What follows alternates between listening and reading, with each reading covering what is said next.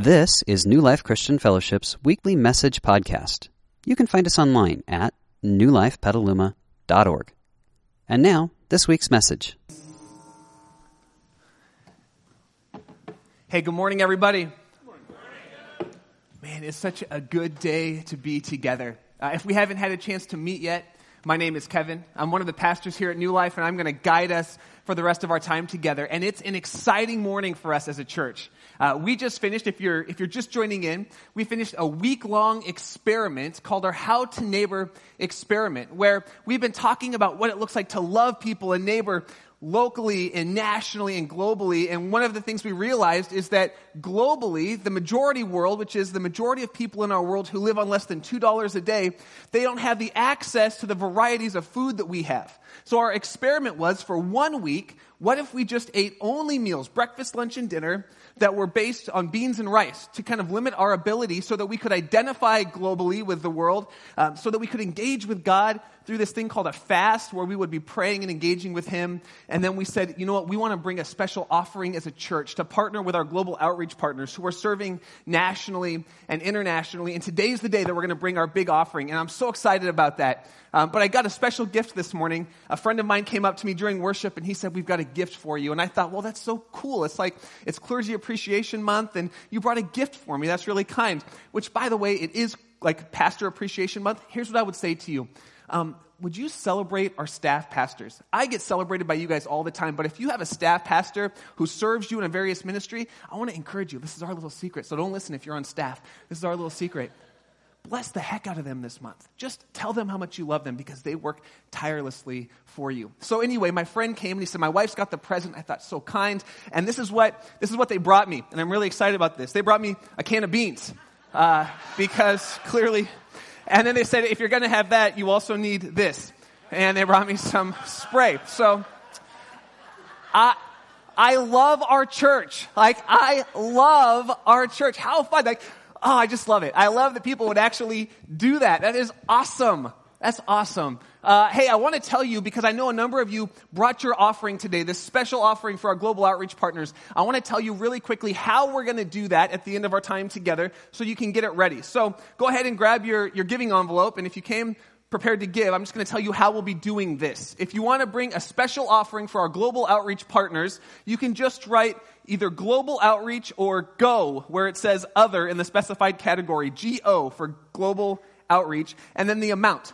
If you write that, whatever that amount is, will go to our global outreach partners. If you just leave it blank, it will go to our general tithes and offerings, which functions to really guide our church and help us to do the things that God's called us to do. So you can go ahead and get that ready. And if you want some beans, I've got plenty to share. So there you go. We're rounding the corner. We're in the last 2 weeks of this series that we're calling How to Neighbor. And you're going to want your teaching notes because I'm going to lay out a path for us today that I think will be really helpful as we take some next steps in one specific area of neighboring. But if you've missed a few weeks or maybe it's your first time here, let me catch you up to speed because we're in the last few chapters of this novel that we're calling How to Neighbor. And in this series, we came to this big question that Jesus was asked. How can I get the most out of life?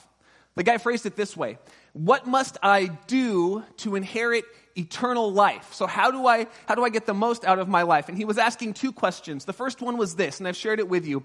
How do I make sure that I seal my eternity so that when I breathe for the last time, when I blink for the last time, that I know where I'm going? That's part of this eternal life question. And the answer to that was, God has given everything for you. When Jesus gave his life on the cross, you need to accept that gift that God has given to you and respond to him by loving God in return. That's how you seal your eternity.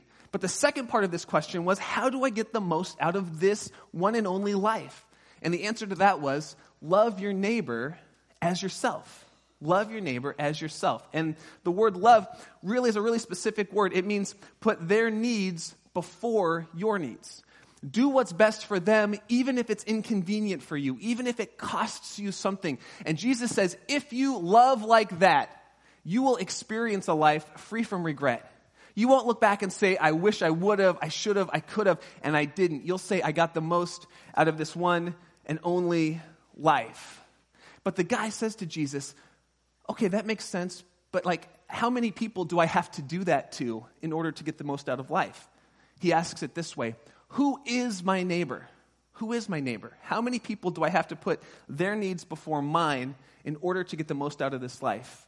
And in response to that, Jesus tells a story called a parable, which is a fictional story with a twist somewhere in it that speaks to a deep spiritual reality.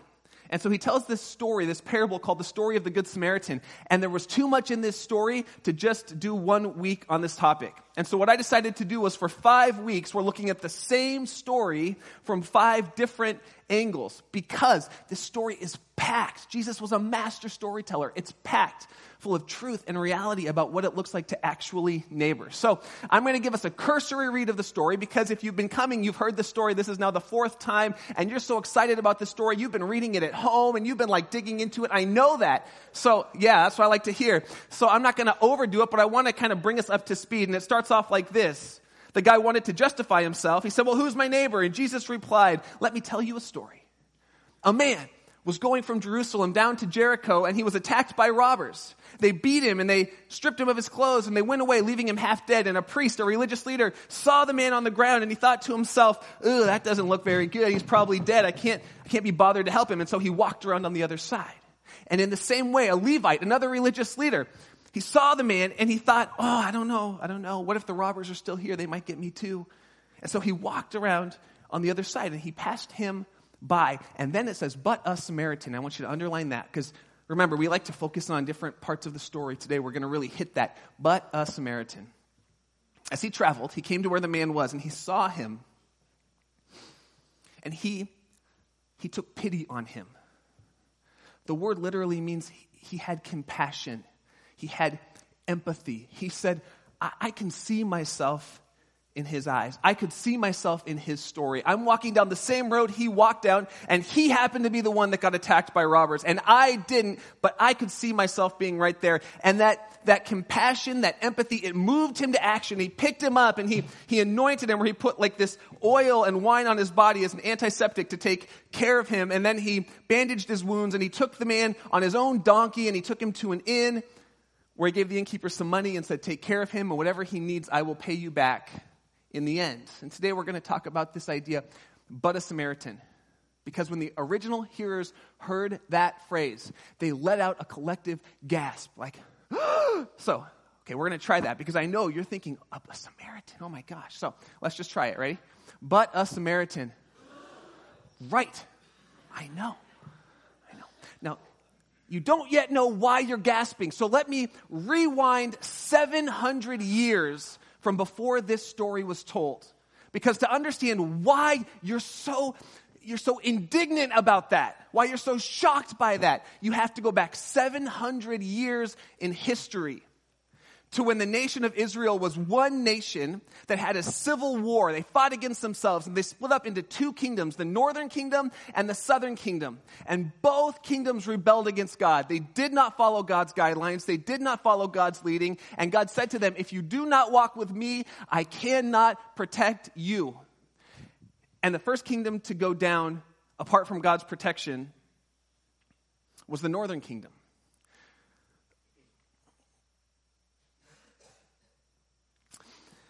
And this group of raiders came along, the Assyrian Empire, and they went from tribe to tribe, from kingdom to kingdom, conquering. I almost hit my hand. That would not be a good choice. I sprained my wrist.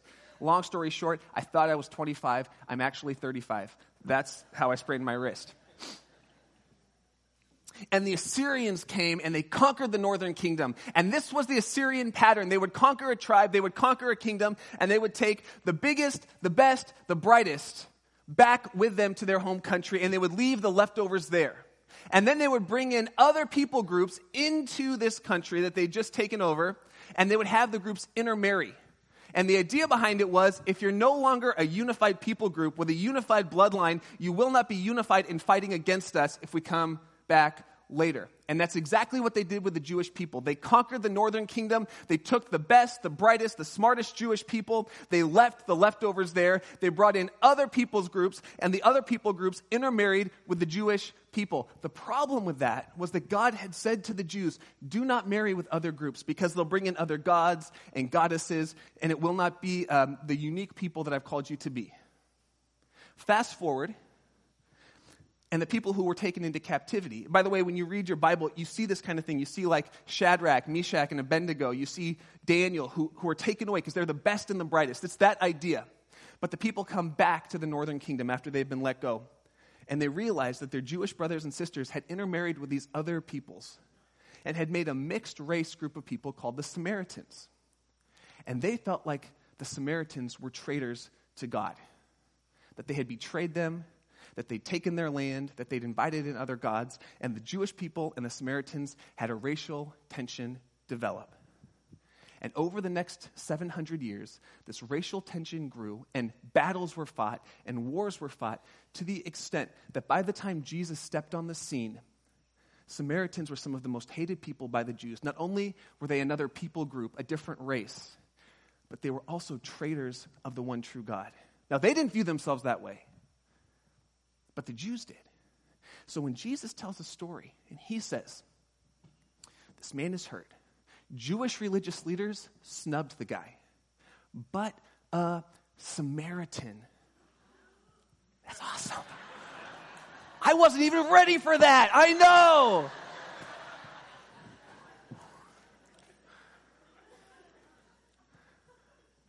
But a Samaritan helped him. This is so fun. It'd be like walking into a Klan meeting and making an African American the hero of your story. That's what it would be like. Yeah, now we're all quiet. Okay. Here's why this is so important. Jesus moved beyond the polarization of race, and he came to a third way. It was not accidental. Remember, this is a fictional story. Jesus could choose anyone to be the hero in this story. Anyone. He chose the racial enemy of the Jews to be the hero of his story. And it was not accidental. It was intentional. Because in a world that becomes polarized, Jesus always brings a third way. See, you were either Jewish and pro-Jewish, or you were Samaritan and pro-Samaritan, but you were not Jewish and pro-Samaritan unless you were Jesus, who was Jewish and pro-Samaritan. So in my undergrad, I studied U.S. history. That was my emphasis, was on actually the civil rights movement. It started with the African-American civil rights movement of the 60s. It moved to the United Farm Workers movement, and then to the Disabilities Persons Act of the 70s and 80s. This was my focus in history. And what I love to do is I like to watch U.S. history to see trends that we have. And can I just say, as I've watched the trends, it's clear to me that there has not been a time of this much racial polarization since the 60s. We are looping back into a resurgence of us and them, black lives and blue lives. Never the two shall meet. And what I want to do today is I just want to talk about Jesus' third way. Because he always invites us, when it comes to race, he invites us into not us and them, not in and out, not the Jews and the Samaritans, but a unique people called together. And I want to talk about that today. And I'll be honest with you, I've been praying about this message for probably 2.5 months because our church has not dove into this topic in a long, long time. And I've been asking God, how do we jump into this? How do we talk about this in a way that affirms where we are, that speaks to where we could be, that draws us together? And how do I, as a big whitey, speak to race relations in our country? That's how I talk to God, big whitey. I asked him. And this morning I was praying, as the kids were running around, I was praying about this morning, and God just brought tears to my eyes. because I know the beauty that God can bring. And those tears of hope and joy, but also tears of feelings of, boy, God, I don't know that I can do this justice. So I'm going to ask you to walk with me on this journey. We're going to take a little journey down a road that I call the reconciliation road. And I want to take us on 4 steps on the reconciliation road. That word reconciliation means to bring 2 unlike things back together, to draw things back together. We're in a country that is kind of spread things apart. My goal is to draw us back together. And you're probably going to find yourself somewhere on this road. There are 4 steps to it. It's okay to find yourself wherever you find yourself on this road. I'm going to invite us, wherever we are, just to ask God to help us take our next step on this journey, because we believe life with God is a journey. It's not a destination that we reach in our 20s or 30s or 40s or 50s. It is a journey. And I'm telling you, there's a gal in our church who's 89, and she tells me, I'm still journeying with God, and I love that. She's a lifelong learner. So here are the 4 steps on the road, and I just want, as we're talking, just for you to think. We're not going to raise hands. I'm not going to have you nudge your neighbor. Think, where am I in this journey? The first step is active racism. That's the first step on this road. Some of us start here. Why do we start here? Well, we start here because of the way we were raised, our upbringing sometimes. We start here because someone hurt us because of our race. And in response, we said, I'm never going to allow that again. And so we hurt others because we've been hurt. That's part of the reason why we start there. Some of it is just ignorance, lack of perspective and exposure. But here's the thing we have to understand about active racism. And it comes from James chapter 2, where James says, brothers and sisters, and he's talking to believers, people who follow God, believers in our glorious Lord Jesus Christ, must not show favoritism. Suppose a man comes to your meeting and he's wearing gold rings and fine clothes, and then a poor man in filthy clothes also comes in. If you show special attention to the man wearing fine clothes, but say to him, here's a good seat for you, but say to the poor man, you stand over there, sit on the floor by my feet. Have you not, discriminated?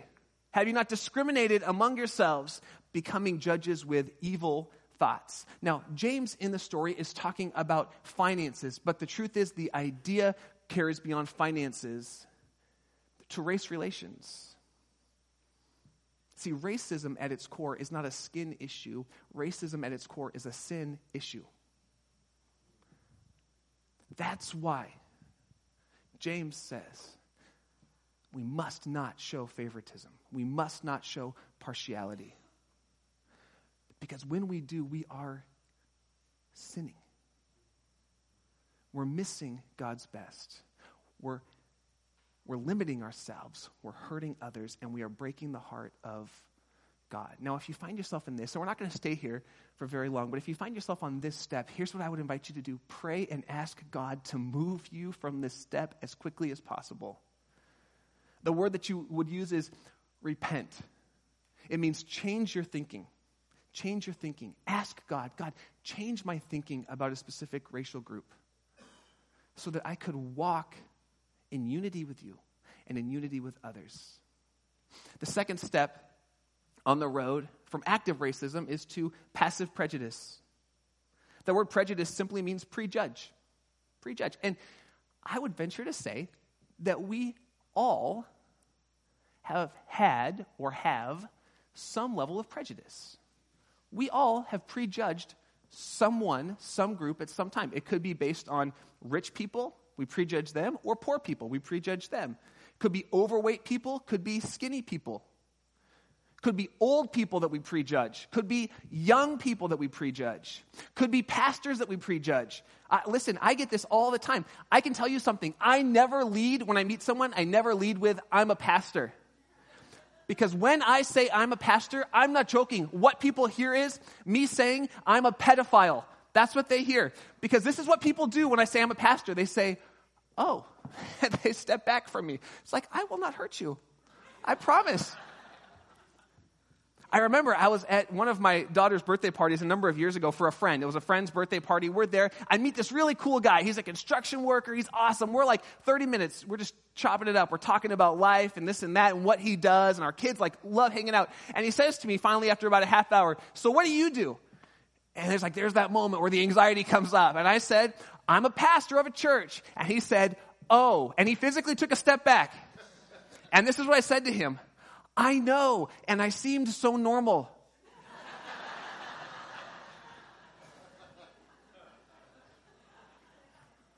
Listen, how many of us walked into church with some level of suspicion based on experiences we've had in the church before? Based on stories we've read in the media about what clergy have done. How many of us had some level of suspicion? That is simply prejudice, prejudging before knowing. When it comes to race, many of us start here. We have some level of prejudice, of prejudging. It's that thing that causes us to hold our purse a little bit tighter when someone from a different race is walking behind us. It's that thing that causes us to cross the street as we walk down the road. It's that thing that causes us to tell that joke that's funny, but we kind of lower our voice when we say it. That's prejudice.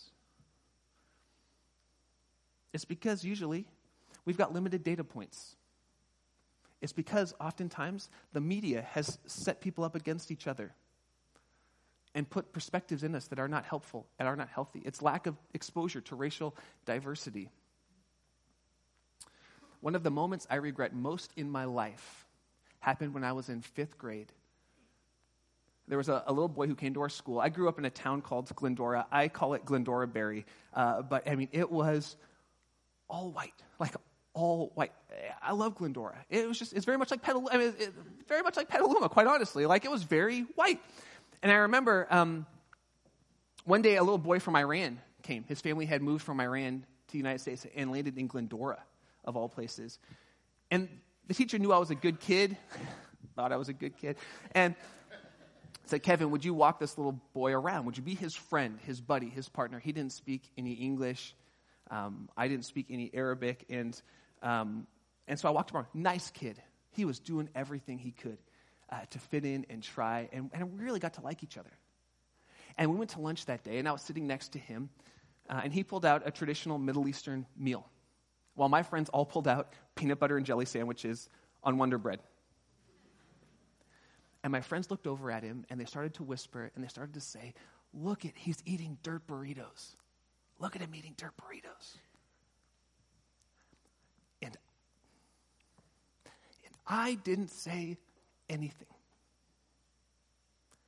That is passive prejudice. It's that thing that looks at someone differently and puts a negative judgment on them without knowing. Fast forward. I married a Lebanese woman. She tells me her story of going to school, begging her mom to give her peanut butter and jelly sandwiches because the kids would make fun of her for the Middle Eastern food that she ate. It is heartbreaking. And it breaks the heart of God when we find ourselves here. So what do? Again, we ask God to change our hearts. We repent of our passive prejudice that has caused us to dichotomize and stereotype people and set up groups that are against each other, that has caused us to tell jokes or look with suspicion on certain people groups. We change our thinking and we ask God to take us down the next path of the reconciliation road, which if you're a product of the 80s and 90s, this was touted as the highest path on the road, which is this. The third step is color blindness. Now, honestly, if you're like me, a product of the 80s and 90s, color blindness was, like majority culture white people, this was our rallying cry. Like, we are color blind. We're not active racists. We're not passive prejudice. We look at our grandparents. If you're like me, you look at your grandparents who tell a joke, and you'd be like, how could you? I don't see race. That's what we would say. I don't see color. What we're saying is, I will not discriminate based on the way you look or your racial backgrounds. But what we accidentally do in color blindness is we lose sight of the experiences that make a person who they are. Because if I don't see your race, then I actually don't see part of you. Does this make sense? Where does this idea come from? It actually comes from a passage in Galatians. This is where I learned it. That's a misunderstanding of a Bible passage where Paul says this: in Christ there's neither Jew nor Gentile, slave nor free, male nor female, but all are, what's the word? One in Christ Jesus.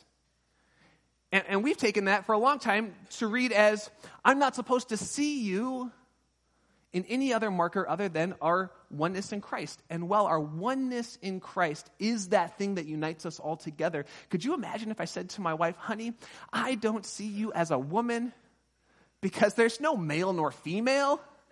We're all one in Christ. Like, come on, bud. Like, that would be so offensive to her femininity, wouldn't it? Listen, she's a woman. I'm a man. Like, she was like, I don't see you as a man.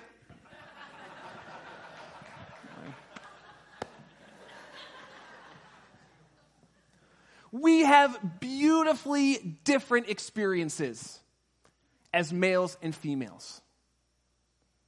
And to embrace my wife means to embrace her womanness. In the same way, when it comes to race,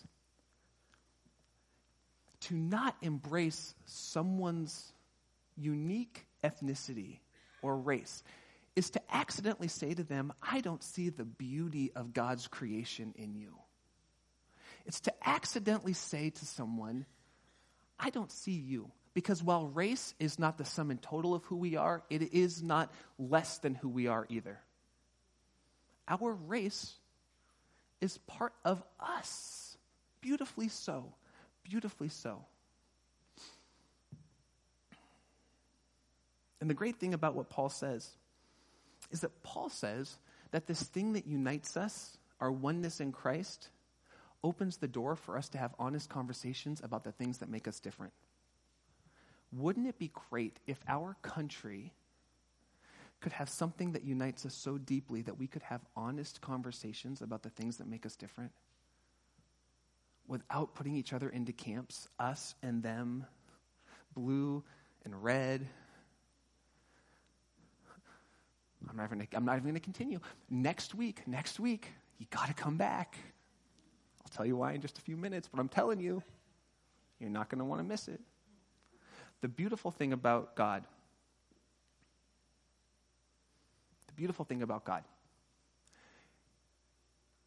is that we are all children of God. Every one of us who's given our lives over to him has been adopted into his family. We're siblings, we're brothers and sisters. And the family bond that unites us gives us the freedom to make mistakes in asking about the things that divide us. Because we know that this oneness is a beautiful thing. So what's the fourth step on this road? And this is where, I believe God's vision is to move us here. The fourth step in this reconciliation road is difference embracing. Difference embracing. This is the step where we would say to each other, your race, as much as your gender, as much as your age, as much as your experience, as much as your family, is part of you. Let's talk about that. How do we do it? How can we become difference embracers? Well, the first thing that we want to do is we want to form friendships with people from different racial backgrounds. If we don't have friends that are different races and ethnicities, it becomes really easy to polarize and become us then. The Jewish people in Jesus' day, when they got to Samaria, if they had to go through Samaria, they would rather walk miles out of their way to walk around Samaria because they believed just stepping into Samaritan land polluted them. And they would not engage outside of their racial norm. And it caused an us-them dichotomy that God never designed.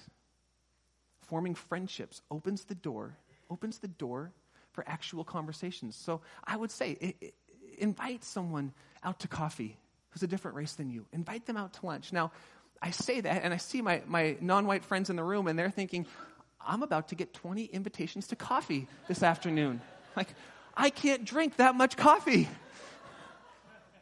Slow down, whiteys. Slow down. Okay? Stick with me, people. I said it. I'm not saying we all go out and like force this. What I'm saying is we pray and say, God, could you open the door for me to have some friends who are outside of my racial group? And as you open those doors, would you help me to invite dialogue? To take a friend out to coffee, to take a friend out to lunch. Do you have a coworker from a different ethnic background? Take them out to lunch. Form a friendship. I'm telling you, in that friendship, you'll get to know someone. You won't get to know all people, but you'll get to know a person. And it opens the door for actual relationships. The second step is this. When we go out, ask questions about their experience. Here's a good rule of thumb. Ask more questions, make less statements when it comes to talking about race. If you're like me and you come from a majority culture, we've got some statements in our minds. What if we asked more questions and made less statements? And then the third thing is listen to their story. Listen to their story. They're not speaking for all people of their ethnic group. They're speaking of themselves. And if we stay away from trying to stereotype all people around one person, we stay away from that, we can actually get to know individuals and hear stories, and it will shape perspectives, and it will help us see what's going on in our world through the lens of someone who sees the world fundamentally, possibly different than us, whose experiences are different than ours. See, God's desire is to draw us back into dialogue, in a world that is becoming increasingly polarized. God has always said to the church, be the voice of reconciliation. Be the community that actually engages with each other on all of who we are. As we close, I want to tell you why you would want to do this. And the reason why comes from the book of Revelation, which is a vision that this guy named John had about what heaven will be like, what that last day will be like. And I'm going to give you a little warning. He uses some language that's like a little bit out there. So like one of the things he says is he talks about the Lamb. When he talks about the Lamb, he's talking about Jesus. So I want you to hear this picture of what heaven will look like. John says, after this I looked, and there before me was a great multitude of people that no one could count. And check this out. They were from every nation, every tribe, every people, every language, and they were standing before the throne and before the Lamb, before Jesus.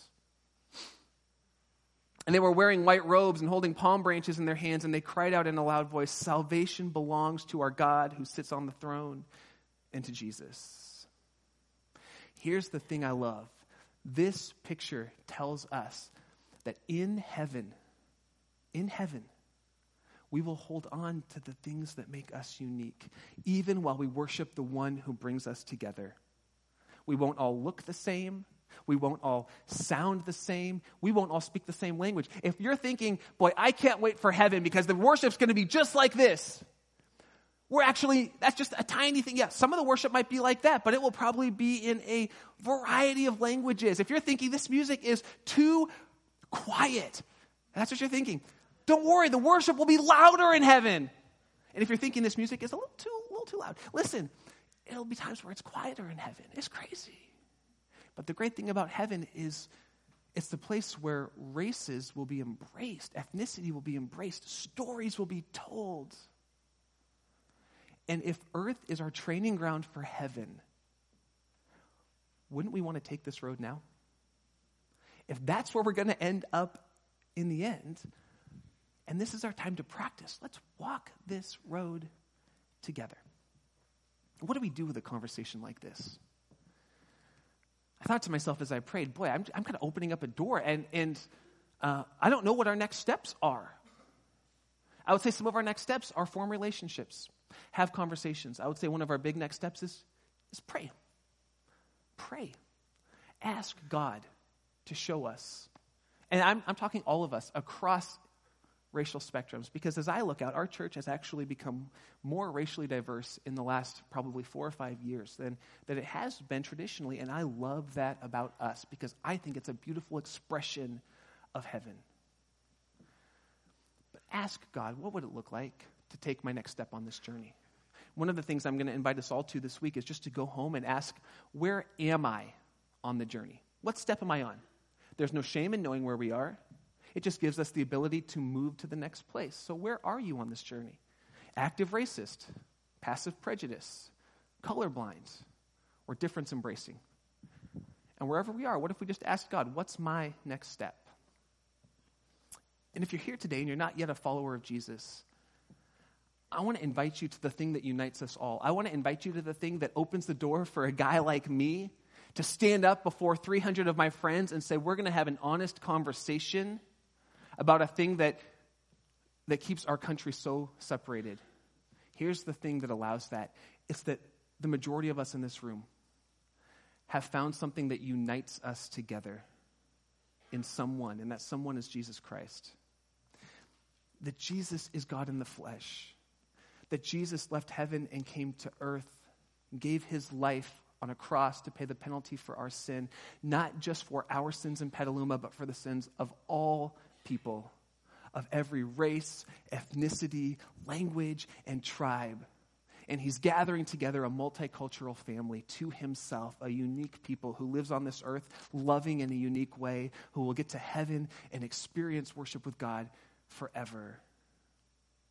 And if you've never come into that family, I want to give you a chance to do that today. To say to God, I want to accept the forgiveness that you gave to me. I want to enter into your family and I want to walk with you. So would you join me? I'm going to pray and then we'll continue on with our morning. First, I want to pray for all of us. God, would you continue to guide us to be a community who consistently looks for a third way with you on every topic? Lord, would you make us a community who is embracing of the uniqueness of each person in this community? Lord, would you make this community, continue to make this community a safe place for every man, every woman, and every child who walks through the doors. And for each of us, Lord, as we go home and we process this talk, as we talk with our families, friends, kids, spouse, would you remind us of how deeply proud you are of each of us? And as we know how much you love us, would you give us the safety to be able to say where we are in this journey and to look at our next step? And as we continue to pray, if you're here and you're ready to commit your life to God, to enter into his family and start this journey with him, you can repeat this simple prayer where you would just say, God, I'm ready. I want to walk with you. Where you would acknowledge before him the truth that you feel internally right now. You could whisper these words, say something like this. Say, Lord Jesus, I believe that you love me deeply and that you came to pay the penalty for my sin and that you came into this world to bring healing into my life from the places where others' sin has caused brokenness to me. And I'm asking God both for your forgiveness and your healing. God, would you fill me with your Holy Spirit, and would you show me what it looks like to walk with you every day from this day forward, even as I walk into eternity.